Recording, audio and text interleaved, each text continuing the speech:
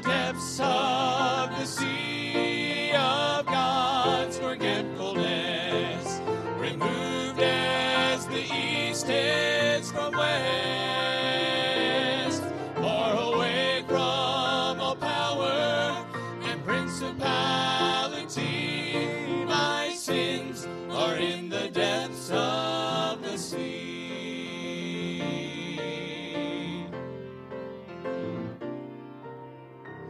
Gone are the shackles, gone are the stains. I'm free from the bondage, free from the chains. My sins are separated as darkness from dawn. Praise God, I'm forgiven. My sins are all gone. In the depths of the sea of God's forgetfulness, removed as the east is from west, far away from all power and principality, my sins are in the depths of the sea. In the depths of the sea of God's forgetfulness, removed as the east is from west, far away from all power and principality, my sins are in the depths of the sea. My sins are in the depths of the sea.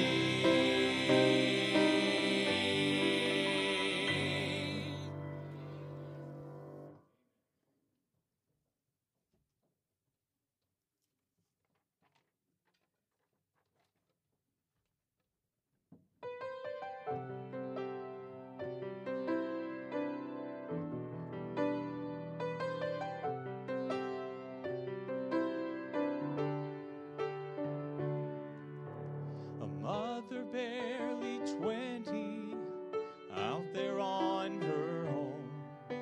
A teenage boy in prison before he's even grown. The illness of a loved one, a widow no one calls.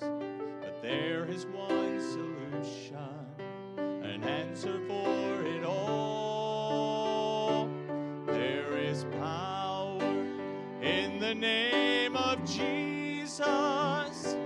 There is hope, there is strength, and victory to claim. There is healing in His holy presence. There is power in His name.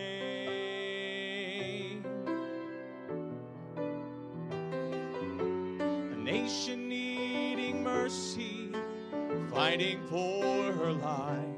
A church that needs revival, a broken man and wife. But in the name of Jesus, chains of bondage fall. Prayers are heard and answered when God's children call. There is power in the name of Jesus. There is hope, there is strength, and victory to claim. There is healing in His holy presence. There is power in His name. There is power in the name of Jesus.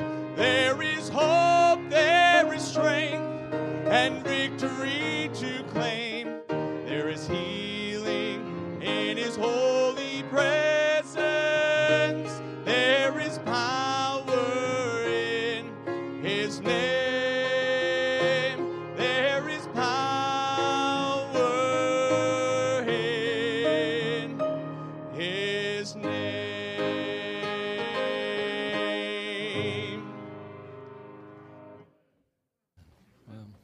Praise the Lord. That's a great song. What a powerful message. Amen.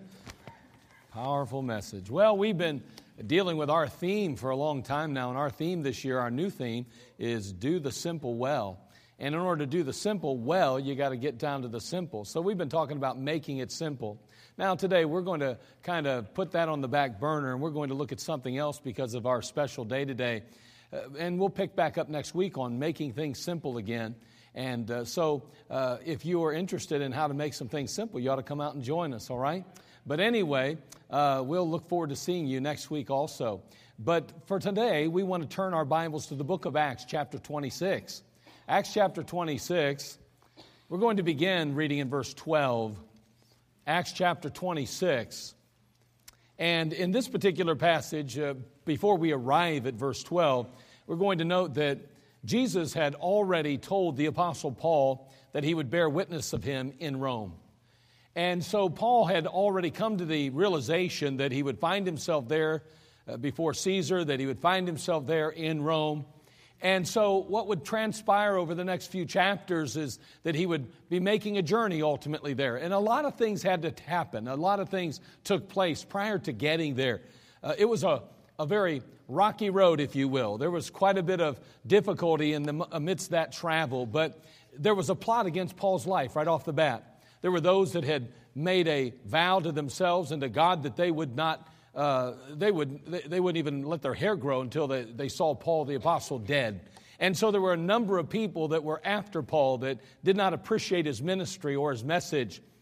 And so he was ultimately sent to Felix, the governor, for safety, because these people had conspired against him. They had sought his very life. Felix now finds the Apostle Paul before him.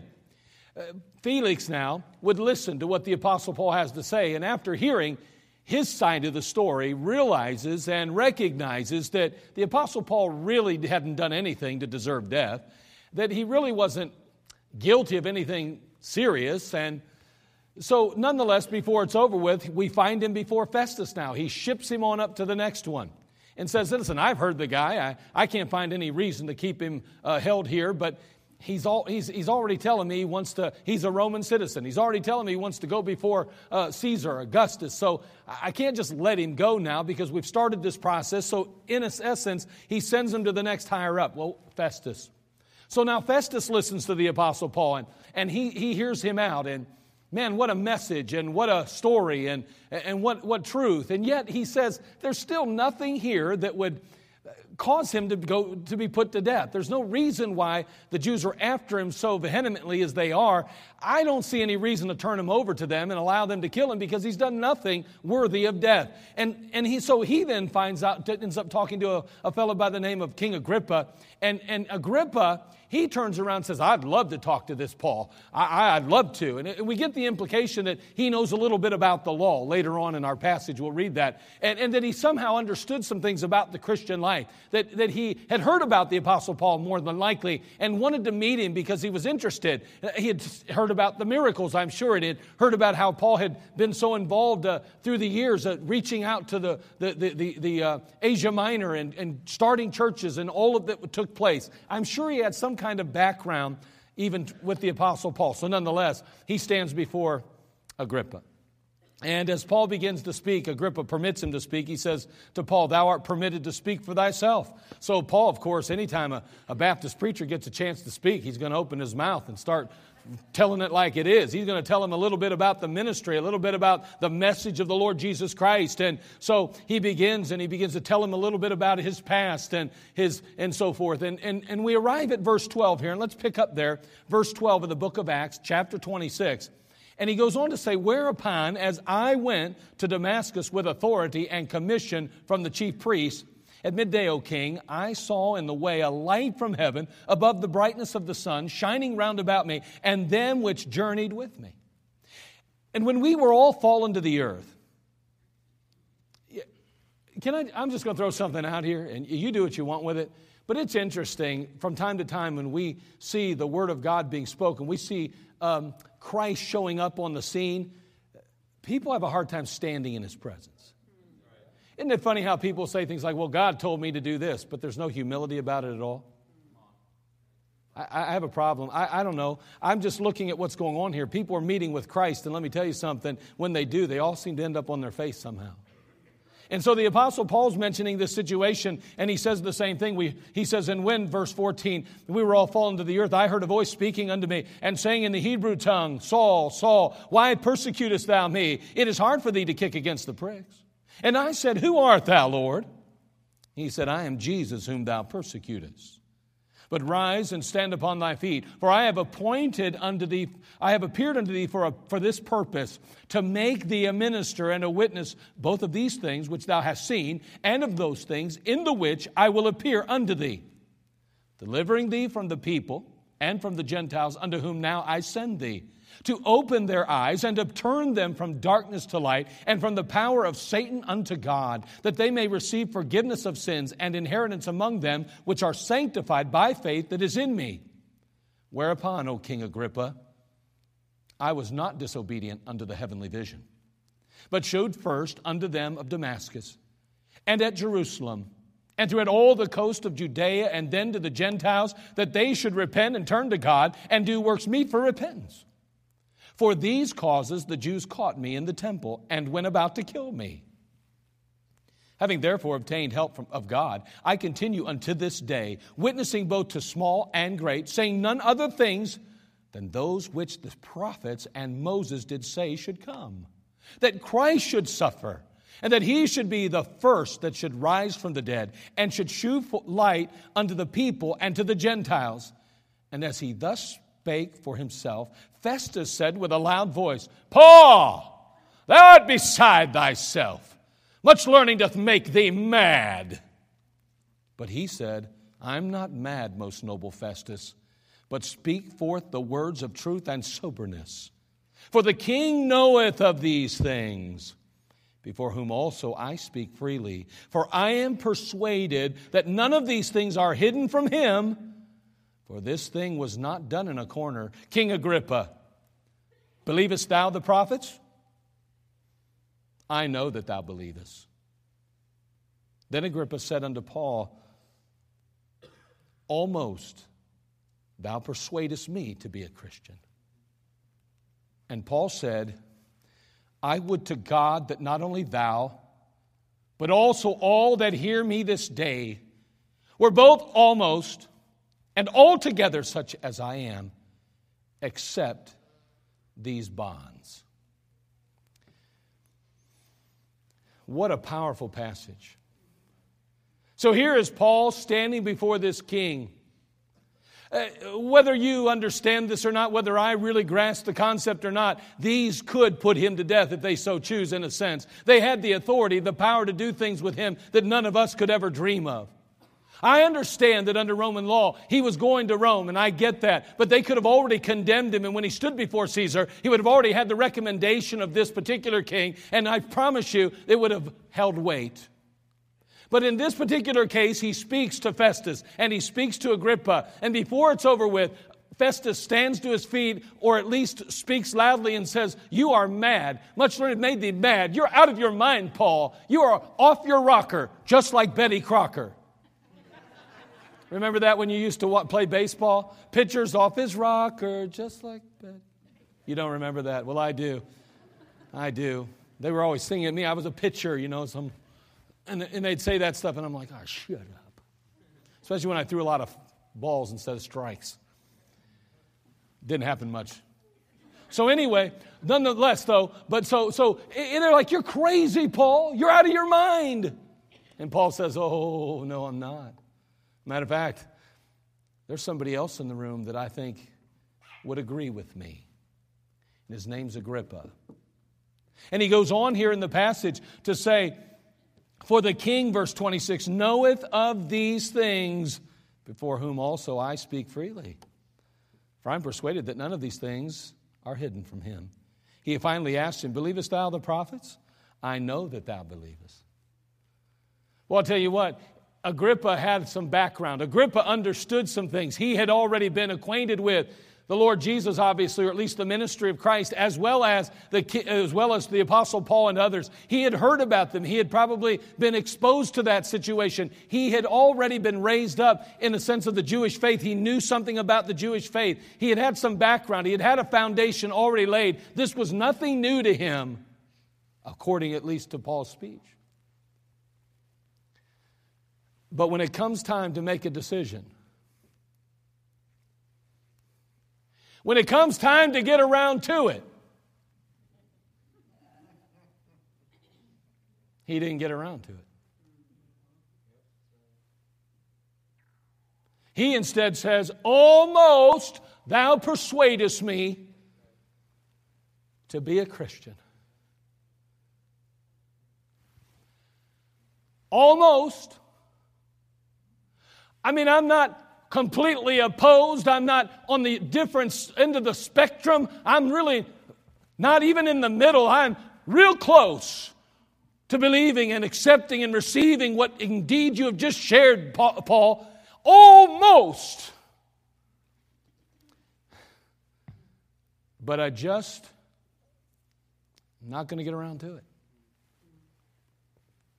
Boy, I'll tell you what, Agrippa, I'm sure, was thinking about his political future. I'm thinking he was considering his present situation. I know that his future, obviously, could be in question. He had to be very careful what ground he tread here. But either way, whatever it was, whatever obstacle stood in his way, it kept him from making that decision to become a Christian.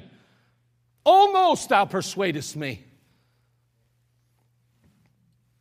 Agrippa just never got around to it. And to our knowledge, we have no record in Scripture that he ever did. And so I suppose we could even go as far as to say, is it possible then that Agrippa never even had another opportunity to?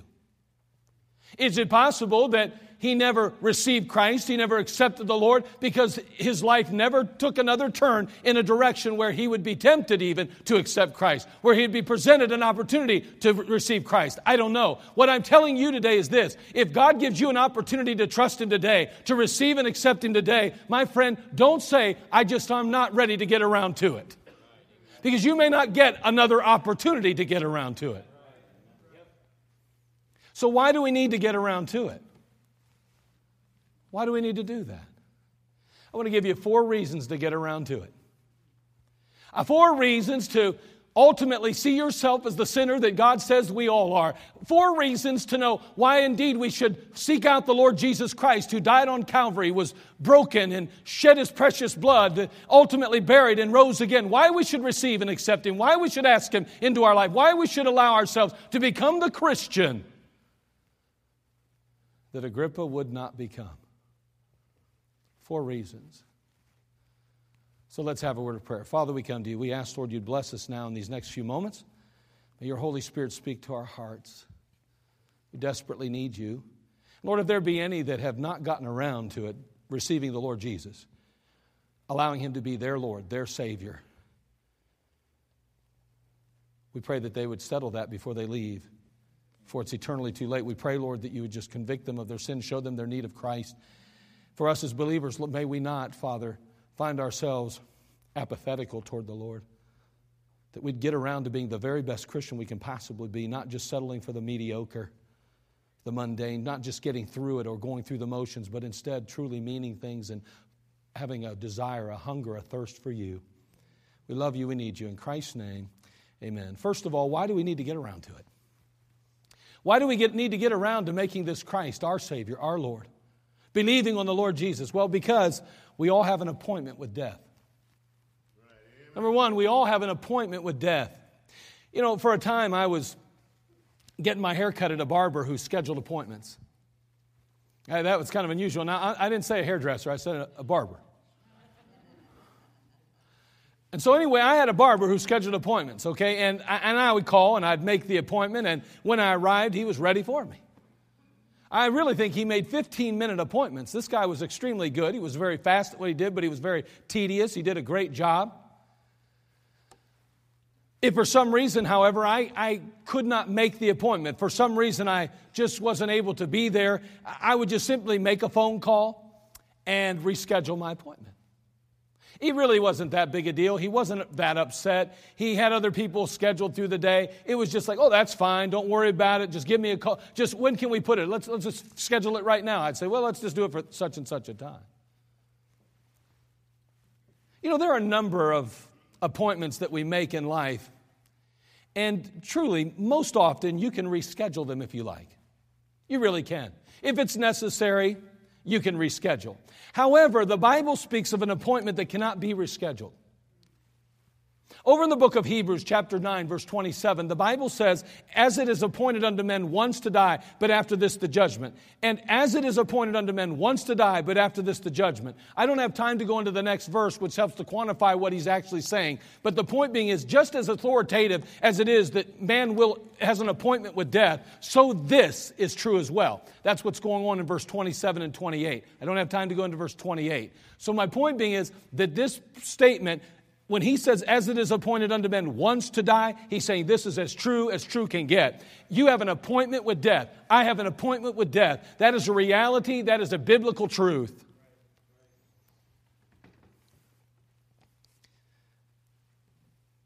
The appointment is written on the celestial calendar in heaven. It's in stone. It's not something that can be erased. It's not something that can be put off. You can't just simply choose to not keep that appointment. You can't call to heaven and say, God, I tell you what, let's postpone that. You say, I remember somebody that did in the Bible. Yeah, a fellow by the name of Hezekiah. Do you really think you'll be the exception when there's been one in history? He got it put off for 15 years, but that's only because God said, you know what, let me take care of that for you.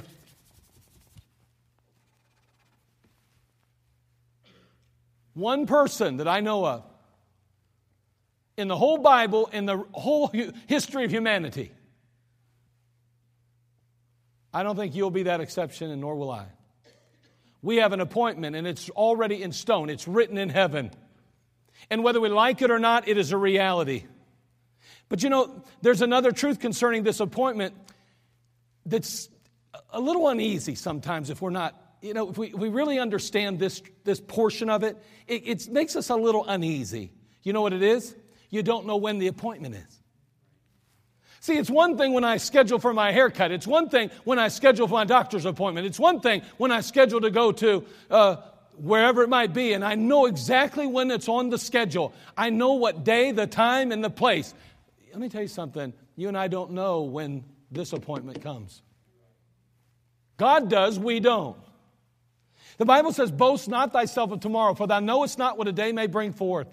In the book of James, chapter 4, verse 14, the Bible says, whereas you know not what shall be on the morrow. For what is your life? It is even a vapor that appeareth for a little time, then vanisheth away.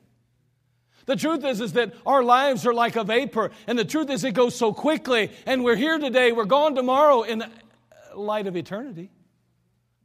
And what 100 years may seem like a long life, to God in eternity, it is a vapor. And we are all running head on with an appointment of death. Why in the world should we just simply get around to it? I'll tell you why. Because we all have an appointment with death. Number two, why should we get around to it? Well, because we'll all stand before God, our Creator. We're all going to have to stand before Him. There's no getting out of that. We have an appointment with death, yes, but with that death comes a face-to-face reunion with the God, the Creator of the universe. When I was in school, we'd get report cards. Now, back in the day, you'd receive a letter grade. Now, I know some schools have changed some of this, some have left it the same, I don't know, but we used to get letter grades based upon your performance in the classroom. I'm just going to say this, it wasn't based on your effort, it was based on your performance. Just thought I'd throw that out there. But anyway, we're going to stick with the message, all right? A, B, C, D, E. We don't even like to think about that last one. And my dad was serious about our grades. When I was growing up, he was serious. I still remember how we'd come home from school that day that he always knew when the report cards were coming out. How's that work? But he knew. I don't know if my mom was calling the school or if he called the school. I don't know. But they always knew when the report cards were due. And we'd come home and he'd be sitting in his chair in the living room. We'd walk in the door and there all of a sudden he'd be like, all right, you got it?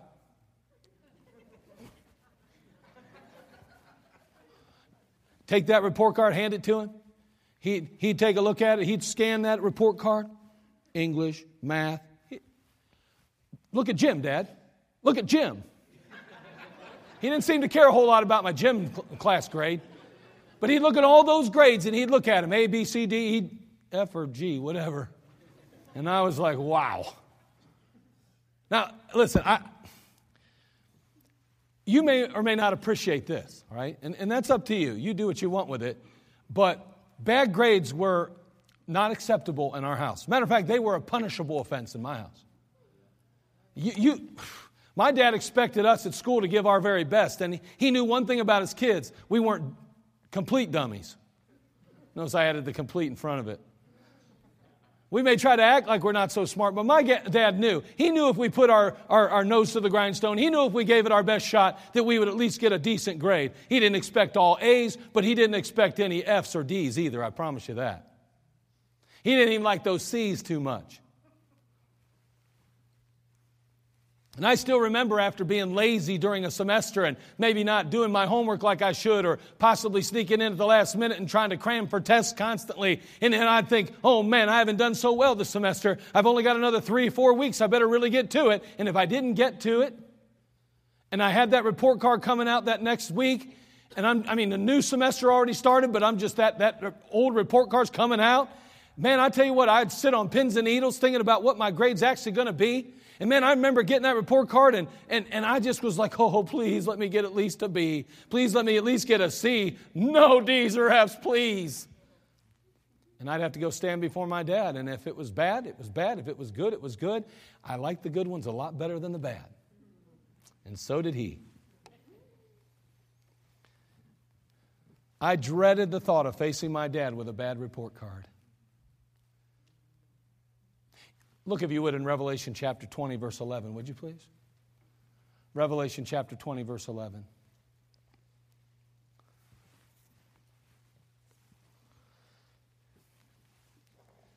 Here in Revelation chapter 20, we're going to read a passage that is not something that is very popular with me. I don't like reading it.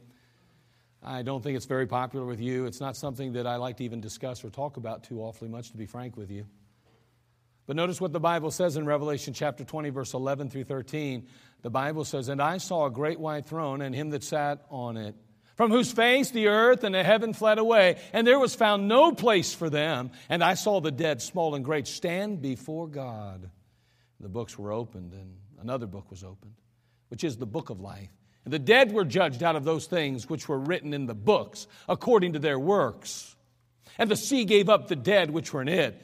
And death and hell delivered up the dead which were in them, and they were judged every man according to their works." Well, the truth is that we're going to stand before God. And it doesn't end there. We're going to touch on the next portion of that in just a moment. But the fact is that there is a judgment that awaits us. We have an appointment with death. That is unquestioned. That is a reality, a biblical truth. But not only that, we have an appointment to meet Him face to face. One way or the other, we're going to stand before the Lord. One way or another, we're going to be judged. One way or another, we're going to have to deal with what and how we lived our lives here. Boy, and facing my dad with a bad report card, that was stressful and that was scary enough, my friend. Think about how much more ominous facing God will be one day if we face Him undone and ill-prepared. If we end up before Him without settling some real important issues, if we have neglected and rejected and pushed away the Christ that He sent, the Lord Jesus, His only begotten Son, that whosoever believeth in Him should not perish, but have everlasting life. If we say and reject Him and say, I want nothing to do with Christ, almost thou persuadest me, I just never got around to it, God. He says, I don't know about you, but that's kind of scary to face Him that way, if you ask me. Because, see, we already found out that we need to get around to it because we all have an appointment with death and because we all stand before God, our Creator. But here's the third one, and it goes along, and we'll continue with that portion that we just read, because there's a hell to shun and a heaven to gain. We better get around to it. It's imperative, and it is important that we get around to it. In Revelation, again, chapter 20 there, the last two verses of that particular passage, it says, "And death and hell were cast into the lake of fire. This is the second death. And whosoever was not found written in the book of life was cast into the lake of fire." Notice he says this is the second death. That means that there are two deaths then. God wouldn't use the word second if it was the first and only. It is the second death. What he's saying is that we die the first time physically. But the second death, according to the Scripture, is to be eternally separated from God forever in a place called the lake of fire. It's a spiritual death. Oh yes, when we die, our body will go in the grave and it'll turn to dust. But our soul will continue. And that soul will spend an eternity in a place called heaven or a place called hell. And when we die, we have an appointment with death, mind you. It's coming, and we don't know when, but it is coming for sure. We're going to stand before God in judgment. And if we have not settled this issue with Christ, if we have not received and allowed Him to pay for our sin, He did that on Calvary for a reason. He didn't just come to show us an example of suffering. He came because without suffering, without shedding His precious blood, without dying and being buried and rising again, without being a perfect, holy, righteous Savior who paid the penalty for sin, which is death, you and I could never be free of our sin. We could never be free of our guilt. He literally took our place. He paid for our sin. And so we're going to keep that appointment whether we like it or not. We're going to stand before God whether we like it or not. And there is a heaven to gain. There's a hell to shun. And my friend, let me tell you today, you don't want to end up in the wrong one. The Bible says, Genesis 1:1, in the beginning, God. Do you know that there's a God today? And may I say, in the beginning, God is the only God. The one and only God. It's the God of Genesis, the God of the Bible, the God that created all things. He says in that passage, in the beginning, God created the heaven and the earth. Now, we can say all day, it doesn't matter that there may be many gods. Well, then which one created? And I don't know about you, but I'd rather go with the one that created all things. And personally, I tell you, from the Bible, I don't see any place in the Word of God where there's any room for any other God but the one of this book. Now listen, that is not a topic, that is not a position that is very popular in our culture because everybody has a right to believe however they want about anything. I can't tell you you're wrong. You're not going to tell me I'm wrong. We're all right. And if I don't want to believe in the God of the Bible, that's okay too. I'll make up my own God if I want to. And my God's just as important, just as powerful, just as reasonable as your God. That's the mentality today. But may I tell you today, it doesn't change the fact that we have a book called the Word of God that is from the very beginning to the very end. I'm talking about before you were ever here, before I was ever even conceived. I want you to know that God had already put this book. It's already written in heaven. And now we've had an opportunity to hold it in our hands. And the truths of the Word of God are truths that we live by and that we will die by and that our future will be determined by. In the beginning, God, Jehovah God. In the beginning, God created the heaven and the earth. So God is, and God did create. And he goes on to say in Genesis 1:27, so God created man in his own image. In the image of God created he him. Male and female created he them. I want you to know that God did all of this. And you know, most of us in this room, if not all, probably go, well, we believe that the Bible's, okay, we can go with that. And if you don't believe the Bible's God's Word, my friend, we'd be more than happy to try to help you with that. But the truth is that God's Word is His Word. God's Word. This book, the Bible's God's Word. And you know what we believe? We'll say, well, I believe in creation. I believe in God. Well, let me ask you something. If you believe what you read in Genesis, how could we ever not believe what we read in Revelation?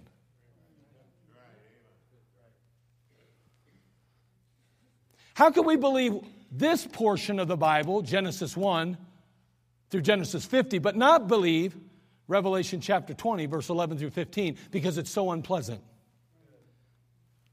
Everybody likes to talk about new creations, but we don't want to talk about a judgment or consequence for sin. The problem is that whether it's Genesis or whether it's Revelation or any other books in between, it's all God's Word and it's all authoritative and it is all true. Amen. And someone says, you are narrow-minded, my friend, or you are way too open-minded with the Word of God. I don't care. You call it what you want, but I believe that this Bible is the Word of God from cover to cover. And what it says is what it means. And may I say today, if you don't believe that, then you believe something. You're putting your faith in someone or something. My question is, who or what? And the one thing we know about God is that He is the same yesterday, today, and forever. What He was then, He is now. And what He is now, He'll be then. He's consistent and He's capable. And boy, I encourage you to believe on Him. Agrippa, what are you going to do with Jesus? Well, I just can't get around to it. Not now. My friend, I want to encourage you to get around to it. Let me tell you why. Because we all have an appointment with death, because we all stand before God, our Creator, because there is a hell to shun and a heaven to gain.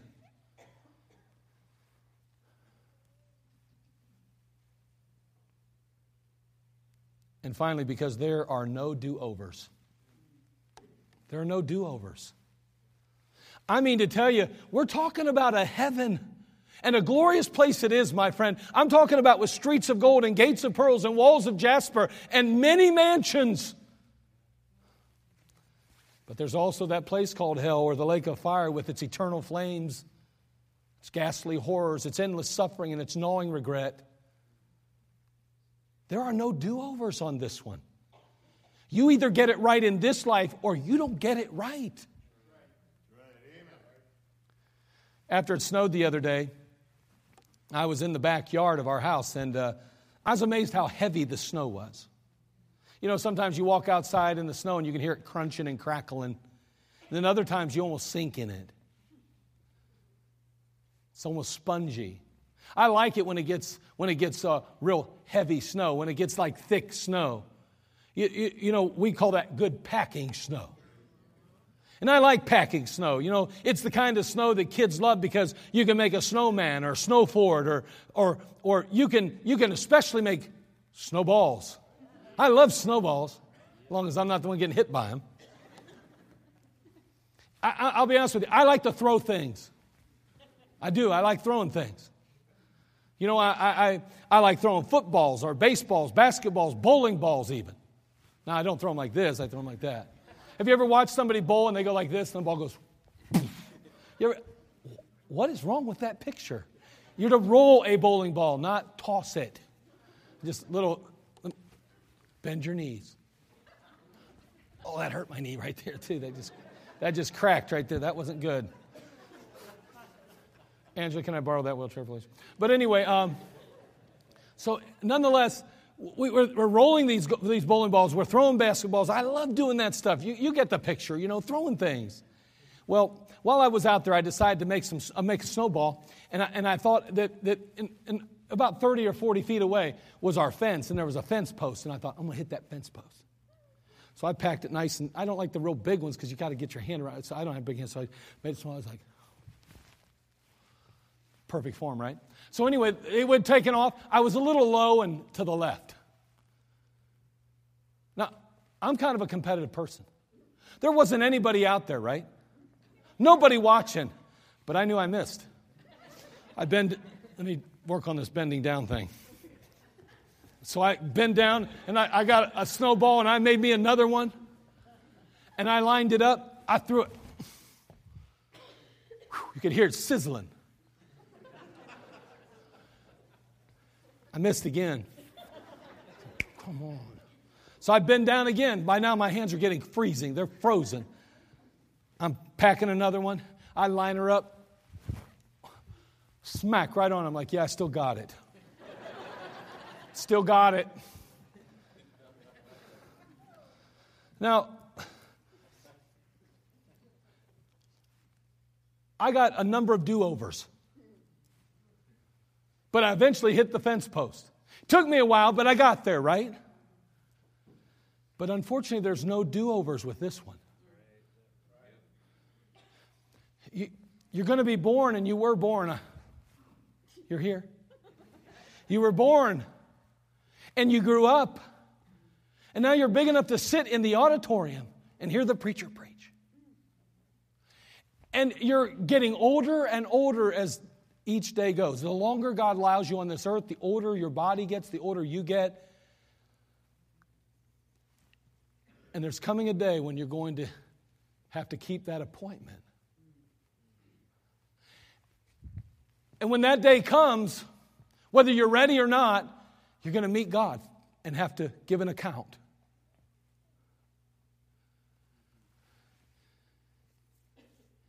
And depending on what you've done with Christ, it'll determine your future destination. Either heaven or that horrible place we don't even like to talk about called hell.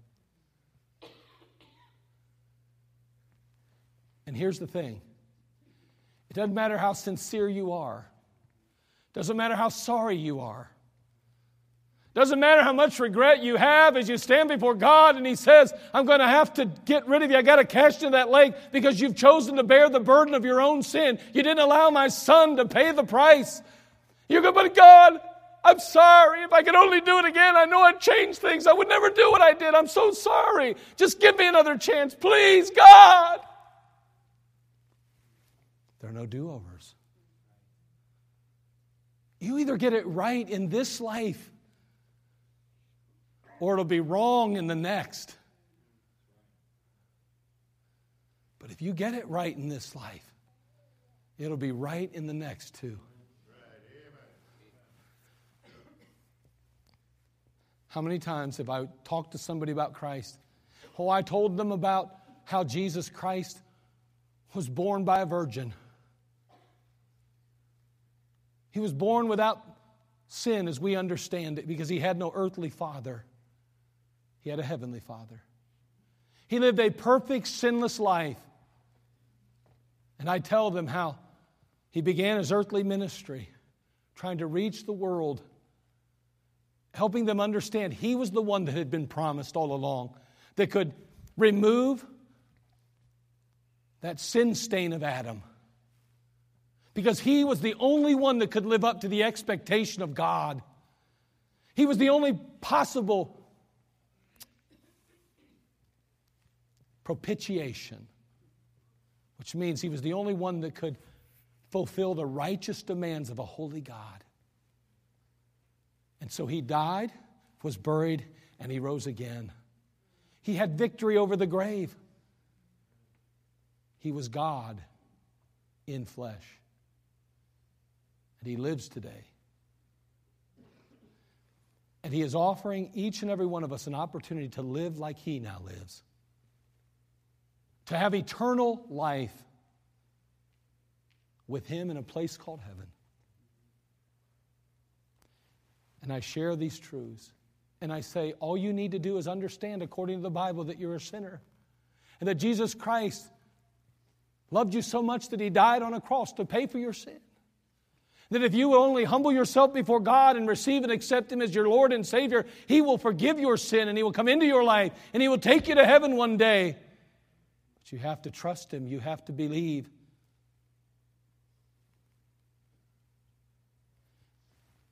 And some say, I don't know. I just haven't gotten around to it. And now's not the time. Do you realize there are no do-overs? Maybe tomorrow, maybe next week, maybe next month, preacher, but not now. I just can't get around to it now. I've got my own life to live. I've got some dreams to fulfill. I've got some directions I want to go. I got some life to live. I can't be bound up. I can't allow Christ to wreck and ruin my plans. I've got friends that may even cost me a few friends if I trust Christ and give up some of the vices in my life. I can't afford to do that. I'm young or I'm middle-aged or maybe older and I've got some things set in my life. I don't have time for that. I just can't get around to that right now.